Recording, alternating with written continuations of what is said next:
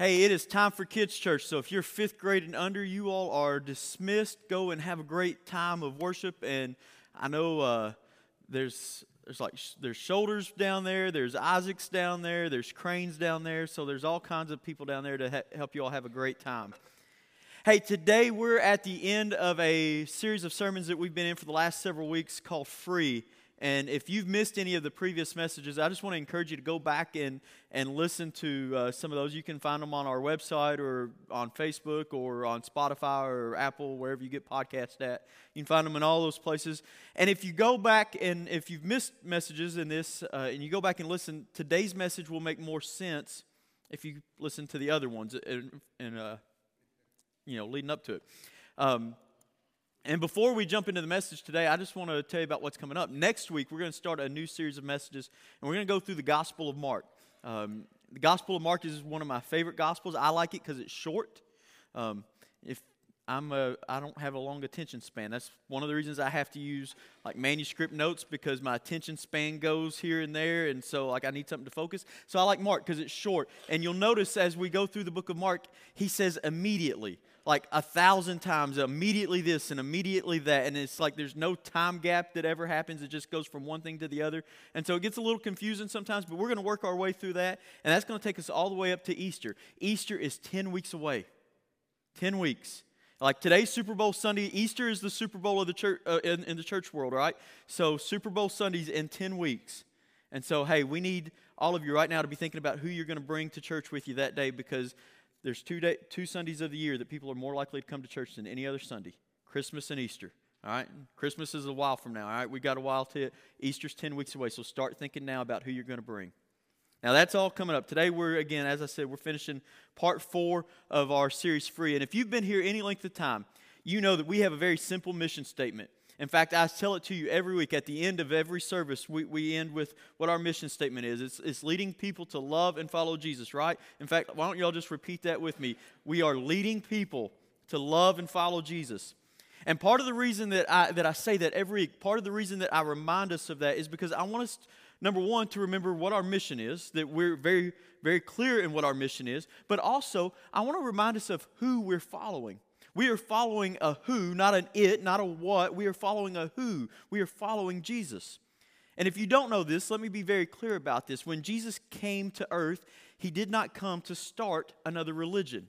Okay? Jesus did not come to start another religion. In fact, C.S. Lewis, in his book, The Abolition of Man, he goes through and he looks at all these different religions, and he says all religions have a couple of things in common. They all have certain laws or certain rules that are in common. And he just goes through kind of a short list, and he gives a few of them. And this is just kind of the common law religion. And it says, they basically go like this: don't harm others, don't lie, don't commit adultery, care for the weaker. All religions, basically, if you look through any religion in the world, you're going to find that most all of them contain something similar to that. These are just kind of the every religious thing. And when we read stuff like that, when we even read stuff like that in Scripture, we think, okay, all right, I'm going to be a good religious person. Like, this is a to-do list. I can do this. I can check all of these off. Don't harm anybody. Don't lie. Don't cheat on my spouse. Take good care of those weaker than me. Like, I can do that, right? So I can get my check mark. Here's the other thing about religions that we need to know is that once you break the rules, once you harm somebody else, or once you lie, or you commit adultery, or you don't care for the weaker, once you break the rules, most all religions have more rules to help you know what to do to make up for that, so that you can follow the rules again. There's just more rules on top of the rules that you've already broken. And unfortunately, Christianity is not exempt from that. In fact, Christianity, around the year 280, it kind of took a turn towards religion, and it began to lose this sense of this vibrant, growing relationship with a resurrected Savior, and it became more about a religion because people kind of lost their focus. They drifted toward rules, and I've got to follow the rules. And we do this. I mean, all of us, we can relate to this, because when it comes to following God, when it comes to God, religion is our default. Our default for God is to follow the rules. Like, how many of us, we grew up with the Ten Commandments, right? And please don't misunderstand what I'm about to say, because I already see like the emails are in your mind already. The Ten Commandments, not a bad thing, right? Nobody would ever say the Ten Commandments are a bad thing. Ten Commandments, what are they? They're a list of rules, right? when Jesus came and they asked, and the religious leaders asked him what the greatest commandment was, what did he say? Did he give like 1 through 10 of the 10 commandments? No. He said, those are rules. He said, here's what I want you to do. Love God, love your neighbor. Right? Not rules. Not do this, don't do this, don't do this. Love God, love your neighbor, right? So we all grew up with the 10 Commandments, and we got to post them in the schools, and we got to post them in the courthouse, and it was a big ordeal when they came out of schools and when they came off courthouse walls, right? And we made a big deal about that. And I get it. It's part of our spiritual heritage. It's part of our spiritual foundation. But you know why we did that? Why we made a big deal about it? Because our default to God is to follow rules. That's our default. It's about rules. Just tell me what I'll do, and I'll do the best I can to keep them. And so here's what we do. The rules that we keep, well, they make us proud. We're proud of the rules that we keep. We like those. We like them. The rules that we don't keep so well, you know what we do with those? Eventually we dumb those down enough that we don't feel guilty about them, or maybe we feel really guilty about them and we just look for loopholes in them so that we'll feel a little better about ourselves. And then we kind of form our own version of religion. And so religion is full of hypocrites. Anybody ever heard the reason somebody won't come to church is because they're just a bunch of hypocrites? Ever heard that? Yeah. And you know what? When you're talking about religion, they're right. They're right. Religion is full of hypocrites. And Christians or Jesus followers that opt for religion over a relationship with Jesus are hypocrites too.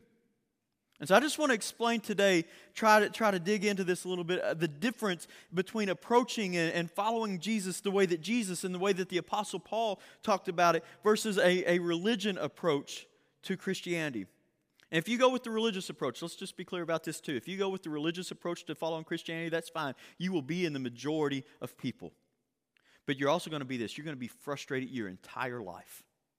You're going to be frustrated your entire life because it doesn't work. You're going to spend the rest of your life trying to be like Jesus. Good luck with that. Good luck with that. You can't even be like your favorite sports person. You can't even be like your favorite singer. You're like, I know some of you are in the bathroom and you got your hair brush and you're in the mirror and you're singing and like you don't let anybody hear that, fortunately. But like you can't even be like your favorite singer. You can't sing like them. You can't dance like them. You can't act like them. You can't do any of that stuff. How in the world are you ever going to live like Jesus? So you're just going to be frustrated your whole life. But I got great news for you, because it was never God's intent. Never God's intent when He sent His Son into the world, to send Jesus into the world as a model for you to somehow live up to be something that you're supposed to strive for, because guess what? You can't. And I know when you hear that, when you hear me say that, you're like, that goes against everything I've ever been taught. And you know why? Because we've been taught religion. Jesus, He didn't come to give us some standard that we were never going to achieve. He came to give His life not only for you, but to you. And until that becomes our approach to following Jesus, you're going to follow, and you're just going to be a Christian who acts like other religious people. And they try to live up to a law, to a standard that they're never going to be able to live up to. And as a result, you're going to feel frustrated. You're going to feel guilty. You're going to be miserable. And there are going to be times, more often than not, when you're going to say, you know what, I could do without this. I could do without this. Like if I wasn't scared to go to hell, I could do without this, right?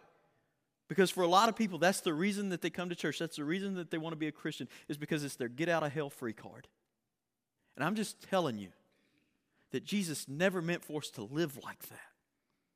And so Paul, who gives us all this insight, he kind of gives a snapshot of what it was like when he was a religious person trying to keep God's law. Here's how he described it, and we've looked at it every week in this series. Romans chapter 7, he says this. He says, I do not understand what I do. For what I want to do, I do not do. But what I hate, I do. And remember, this is not the experience of a pagan man. This is the experience of an extremely religious man, maybe one of the most religious in all of Judaism. I mean, he was a big deal in the Jewish world. And he says, what I want to do, I don't do. And what I hate, I do. I feel guilty all the time because I know I shouldn't have done this, and I know I should have done that. And unfortunately, the church came along and they said, you know what, Paul, we've got some more rules to go along with the rules that you've broken. And so here's what Paul says about this. He says, and if I do what I do not want to do, and this is going to be our jumping off place today. He says, if I do what I do not want to do, I agree that the law, and this could be the law of God, just pick any law, your law, moral law, the laws of the state of Kentucky, any law, but in this case he's talking about Jewish law. He says, I agree that the law is good. In other words, I'm not saying that rules are bad. I'm not saying that I think that we should do away with rules. What I'm saying is I just don't keep them very well. I'm not very good at them. I think everybody ought to put everybody else first, but I don't always do that so well. I think people should be kind and they shouldn't lose their anger and they should not be stingy and they should be more generous, but I don't do that very well, or at least I don't do it consistently. I think laws are good. I think people ought to behave a certain way. I just don't do it very well. And you know what Paul would say? He would say, welcome to religion. And here's his conclusion about that. Here's his conclusion about, I think the law is good. Here's what his conclusion about this is about himself. He says, verse 24, what a wretched man I am.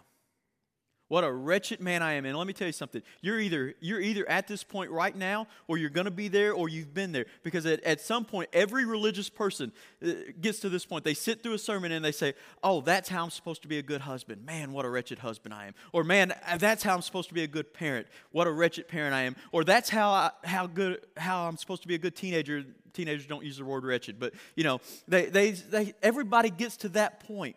This is the trap of all religion.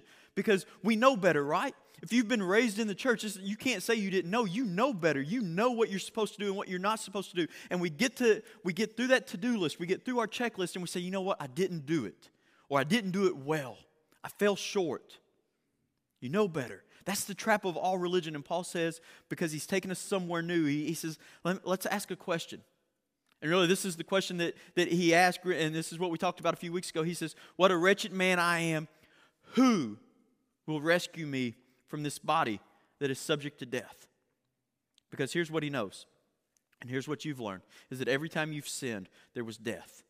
Every time there is sin, what's on the heels of sin? Death. That whenever you break your own rules, there's death. Whenever you break any of the laws of religion, there's a death. There's a consequence. There's pain. You hurt yourself. You hurt other people. You hurt your kids. You hurt your spouse. You hurt your finances. You hurt relationships with your parents. There's always death. There's some kind of death. But Paul, he asked the right kind of question here. He says, what can I do, right? No, that's not what he says, is it? That's not the question he asks. He doesn't ask, what can I do to be a better person? What's going to make me even with God? What's going to make God not mad at me? He doesn't ask what. He asks who.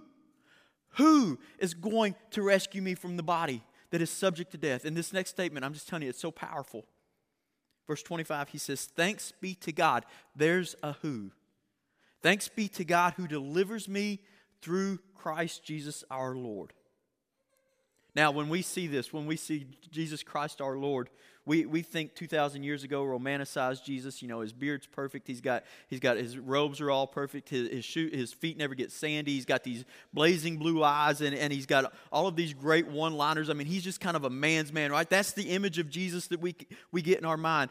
And we just have all that, but I'm just telling you, we will never be able to move into what Paul is about to say until we understand this. That when Paul wrote this, when Paul is talking about this, when he's writing this, Jesus had only been dead about 20, 25 years. This wasn't 100 years ago, 200 years ago, 300 years ago, 1,000 years ago, deliver me through Jesus Christ our Lord. No. This was Jesus, a person that he had actually seen, and he'd been hanging out with James, the half-brother of Jesus, and he'd had meetings with Peter, who had campfires with Jesus and had ate meals with Jesus. This wasn't a fictitious religious person. This was the real flesh and blood person that he's talking about. And Paul said, oh yeah, he died 20, 25 years ago, and he rose from the dead. And his spirit, not the memory of his spirit, the actual spirit of Jesus lives in us. And he would say, and through him, there's a way to break the bondage of religion and to break the bondage of I should have, but I can't. I want it to, but I just never seem to be able to pull it off right. And so much of Paul's letter, so much of his writing in the New Testament is about our relationship with the law. And in this instance, he's talking about the Jewish law, but really, you can talk about your relationship with any law. This applies to every religion. This applies to your own law, because everybody has their own standard that they don't live up to, right? You have your own set of, I know this is what I'm supposed to do, and this is how I'm going to act, and you don't always live up to that. I'm going to tell you, moment of honest transparency. I didn't live up to it this morning. This morning, like I got up and getting ready for church, and I'm just in a bad mood. And I take it out on people that are close to me. I'm going to tell you, I didn't live up to my own standard this morning. So in the New Testament, Paul does his best to differentiate between following Jesus, the person, the living person, between following Jesus and living under the law. And here's what he's going to say, and I'll just give you a heads up, spoiler alert. He's going to say, as long as you approach Christianity by here's God, and he's given us a list of rules. He's given us a do this, don't do this list. And I'm just going to do my best to live up to those rules. He's going to say you will never experience the Christian life in the way that it was intended to be lived. And so Paul says stuff like this in Romans 8:3. He says, for what the law, your law, my law, Jewish law, for what the law was powerless to do because it was weakened by the sinful nature, God did. Look at this verse. He says, for what the law was powerless to do. Do you know what the law is good for? Do you know what your conscience is good for? Do you know what the religious laws are good for? It is to point out where you've done wrong. It's to say bad, fail. The law is just so powerful. The law is only good to give you a grade. That's all the law can do for you, is give you a grade. And let me give you a hint what your grade is. It's a failing grade. It's always an F. The law can't help you become a better law keeper. The law can't help you become a better person. The law is just a mirror of how awful you are. The law is just a reminder, a mirror that reflects the deformities and the defects of how evil you are. The law doesn't help you. And so look what Paul says. He says, for what the law was powerless to do because it was weakened by the sinful nature, God did. Here's the contrast. God has done something for you that the law could never do. And here's what Paul says. He would say, do you know that the law actually empowers the power of sin? Do you know that the law kind of supercharges the power of sin? Because here's what happened. The law reminds you of what you ought to do, what you don't do. And you ought to do it and you don't do it. And the law says, ha, ha, ha, you didn't do it. I got you, right? And the law becomes judge and jury and sentencer. God's law, good law, conscious law, right? State law. All the law does is remind you of where you have failed. We could summarize it this way. Here's what we're talking about. Approaching God through the law is our default. That's always our fallback. That's what we know. It's just what we do because you were taught to do that. Religion teaches this. This is the fundamental way that I would say 90% of Christians, I just made that number up, all right? But 90% of Christians experience God through law. It's just what we do. Well, there's a good God, and He's told us some stuff to do, and I'll do my best to do it. In Jesus' name or whoever's name, right? But eventually it leads to defeat because you're just not that good. You're not. You're just not that good to keep all of the laws. And shocker, I'm not either. We're not. We're just not that good. We all fall short, and then we smooth it over and we try and say, well, nobody's perfect, right? Nobody's perfect. And then we go right back to trying to keep a law that we're never going to be able to keep. And here's the hinge verse. Here's what Paul said. Romans 6:14. He says, for sin shall no longer be your master. We've talked about that for 3 weeks now, right? Remember that? We have said that when we were over here in Adam, that when Adam sin entered the world and we were all in there, but when you placed your faith in Christ, you were taken out of Adam and you were placed into Christ. What was true of Adam was true of you, but you placed your faith in Christ and now you've been placed in Christ, and what is true of Christ is true of you. You are no longer in Adam. You are no longer in sin. You don't have that power that sin has over you. Has been broken because the power of the law has been broken because of what Jesus has done. You are done with sin. Sin does not have to be your master anymore. Sin can say, hey, why don't we go out? And you say, no, I don't think so. Sin can call and say, hey, remember those 4 other times we did that? And you say, yeah, I remember, but you're not my master anymore. And so we've talked about saying that, just and actually saying that out loud, when that one issue comes up.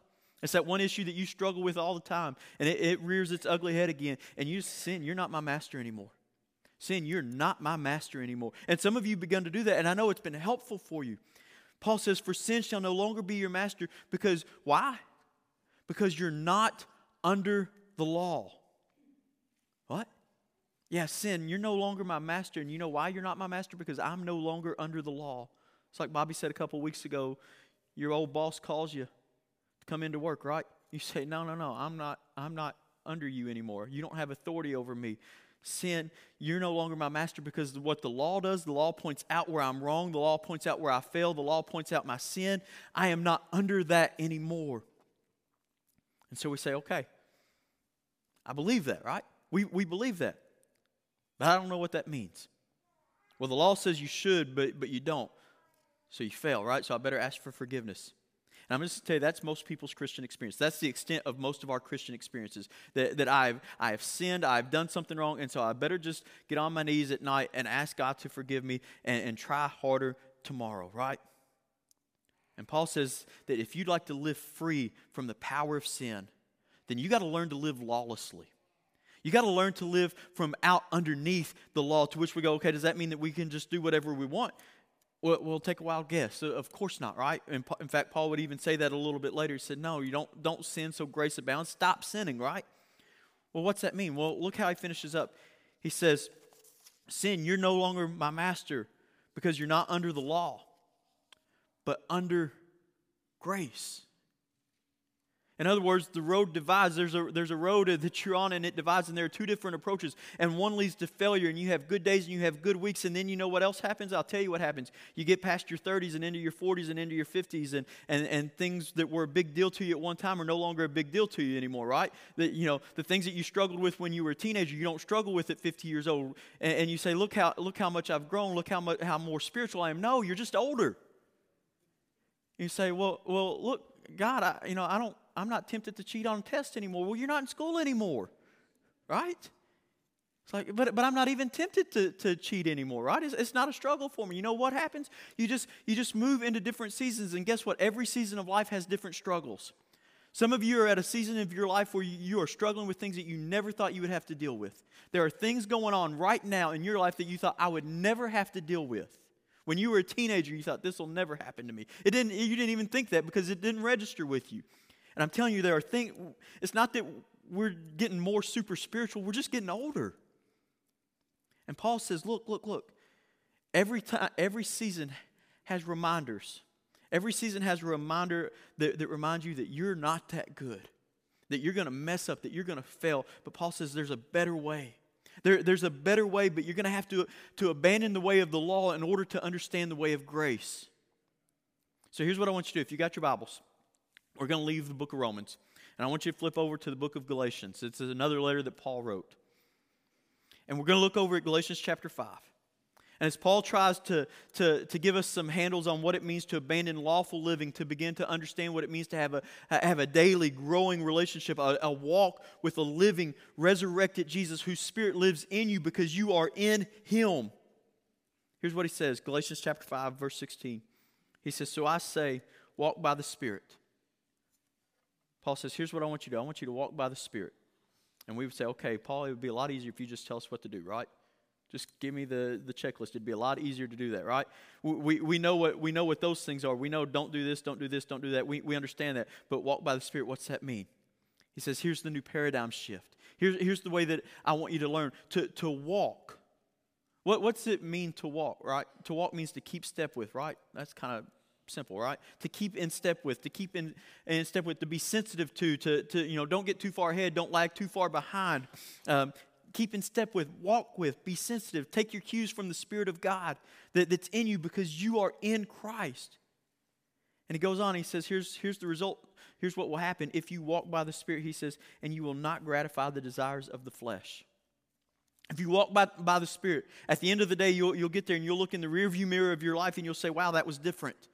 Today was different. Like I didn't worry about a checklist. I didn't worry about do's and don'ts. Today was different. Something happened today, and I don't know what it was, but it was different today. Sin said, hey, come over here, and now I'm saying no, and I'm going over there, right? I'm avoiding that. And that was different. That didn't gratify the desires of the flesh. And instead of waking up every day and say, God, I promise that I'm not going to, and I'm going to do this, and I'm going to be better, he says, no, forget all of that. That's law living. You're going to fail if you do that. I want you to learn to walk by the Spirit. And when you walk by the Spirit, when you get to the end of the day, when you get to the end of the week, the end of the month, you're going to be able to look and you're going to say, not because you've chosen to, but because you learn to walk by the Spirit, you're going to see that the desires of the flesh haven't been satisfied. Now, what are the desires of the flesh?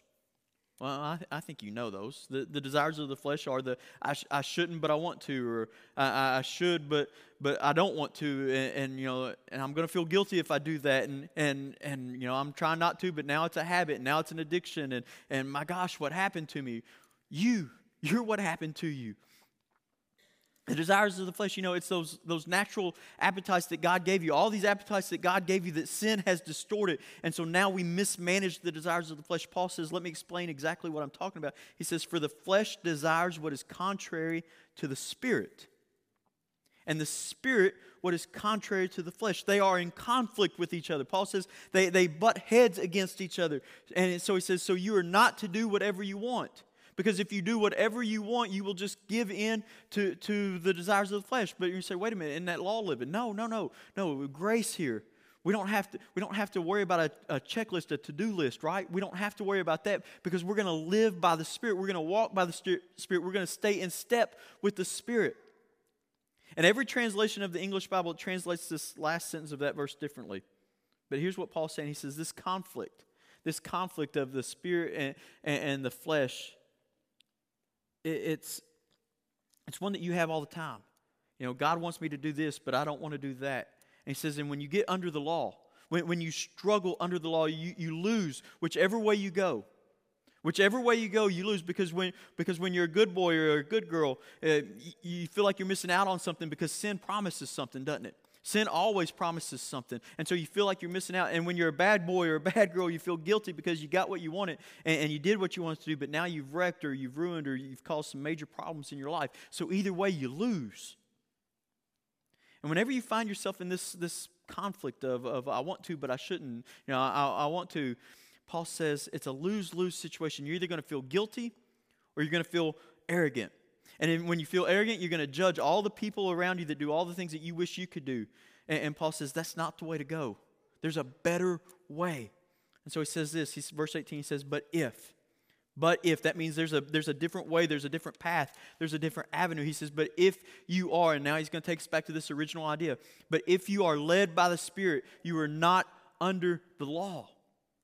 Paul's saying there's a different way, but you got to be led by the Spirit. And when you're led by the Spirit, you're not under the law because the Spirit leads you in a direction, a different direction. And when you go that way, when you look over your shoulder, you go, look at my life, it's changed. How my life has changed. And I don't know what happened, but the things that I thought were a big deal, the things that I really struggled with, I've been trying to just let God handle those and let God live through me, let the Spirit live through me. Now all of a sudden those things aren't as big of an issue. They're not an issue for me anymore.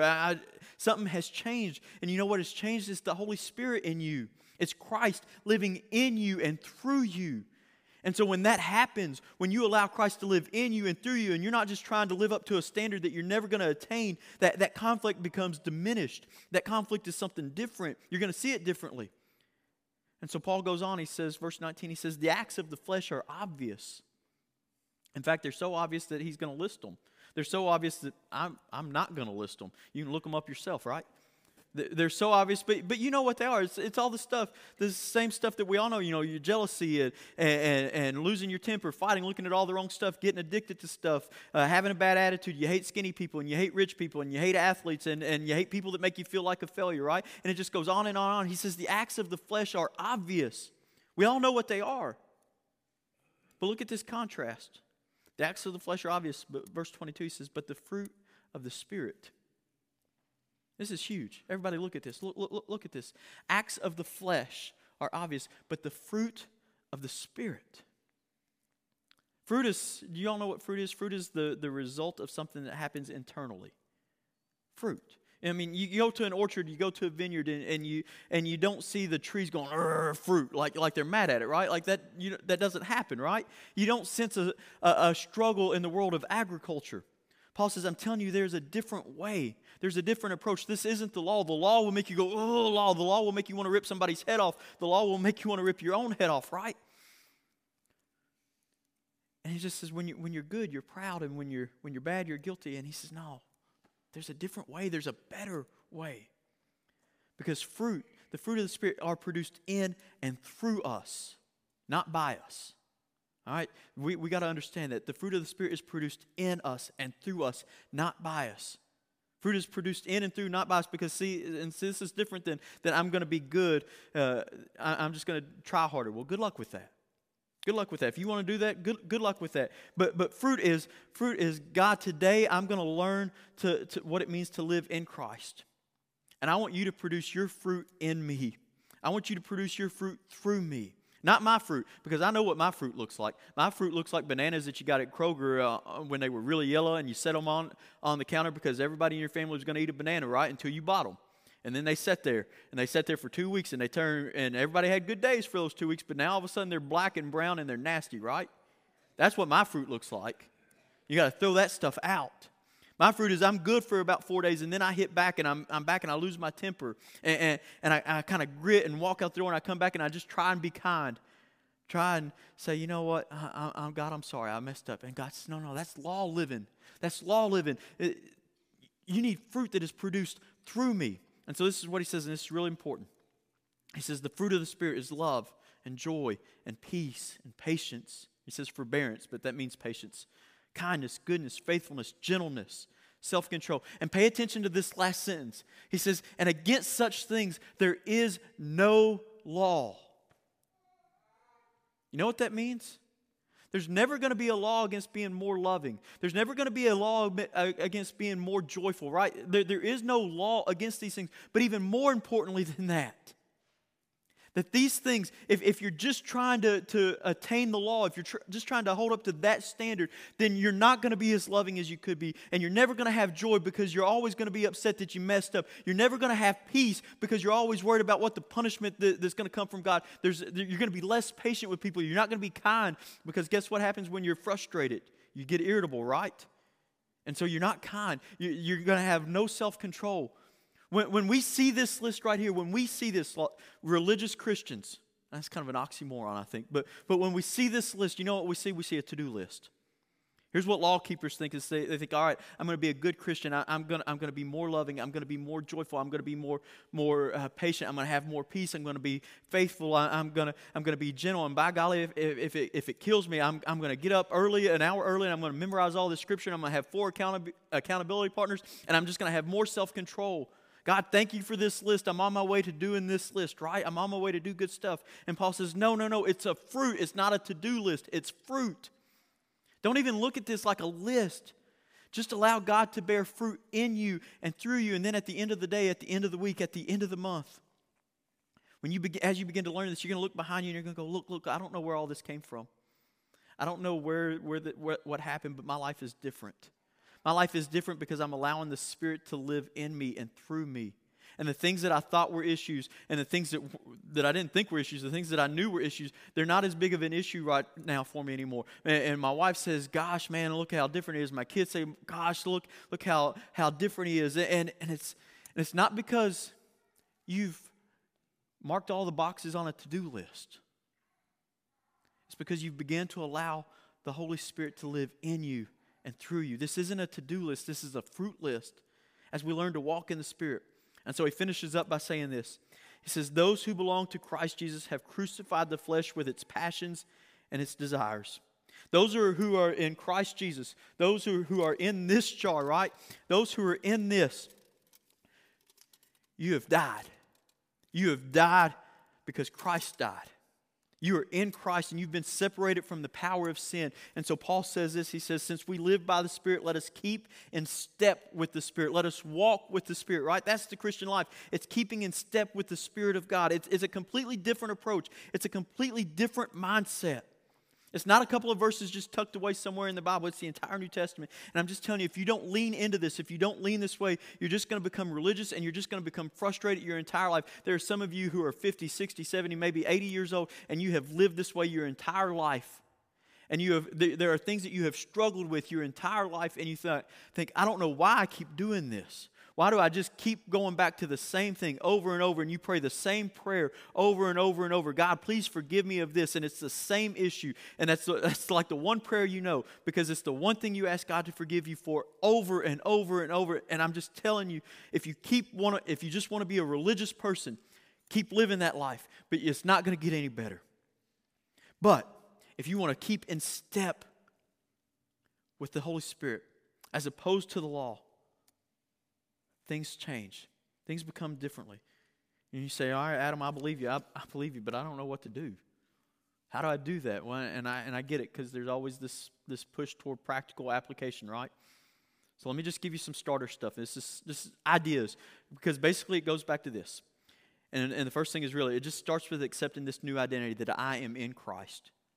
I am in Christ. What is true of me is true because of Christ. I'm forgiven and I'm accepted, and I don't have to, oh God, I did it again. I don't have to pray that same prayer over and over and over again, because I'm forgiven. I'm accepted. I am completely loved. I couldn't do anything to get God to love me anymore. I died to the power of sin. Sin is no longer my master, because Christ died and He conquered sin. He conquered death. That's who I am. I am a new creation, a new creature, a new being. I am in Christ. That's the beginning. We just got to accept our identity, because remember, as long as we identify with something incorrectly, we're always going to fight wrong. We're always going to lose that battle. And that's the first thing. The second is really just this, to begin to embrace this new approach. And that's what we've been talking about, this new approach the whole time for the last 4 weeks. Sin, you're not my master.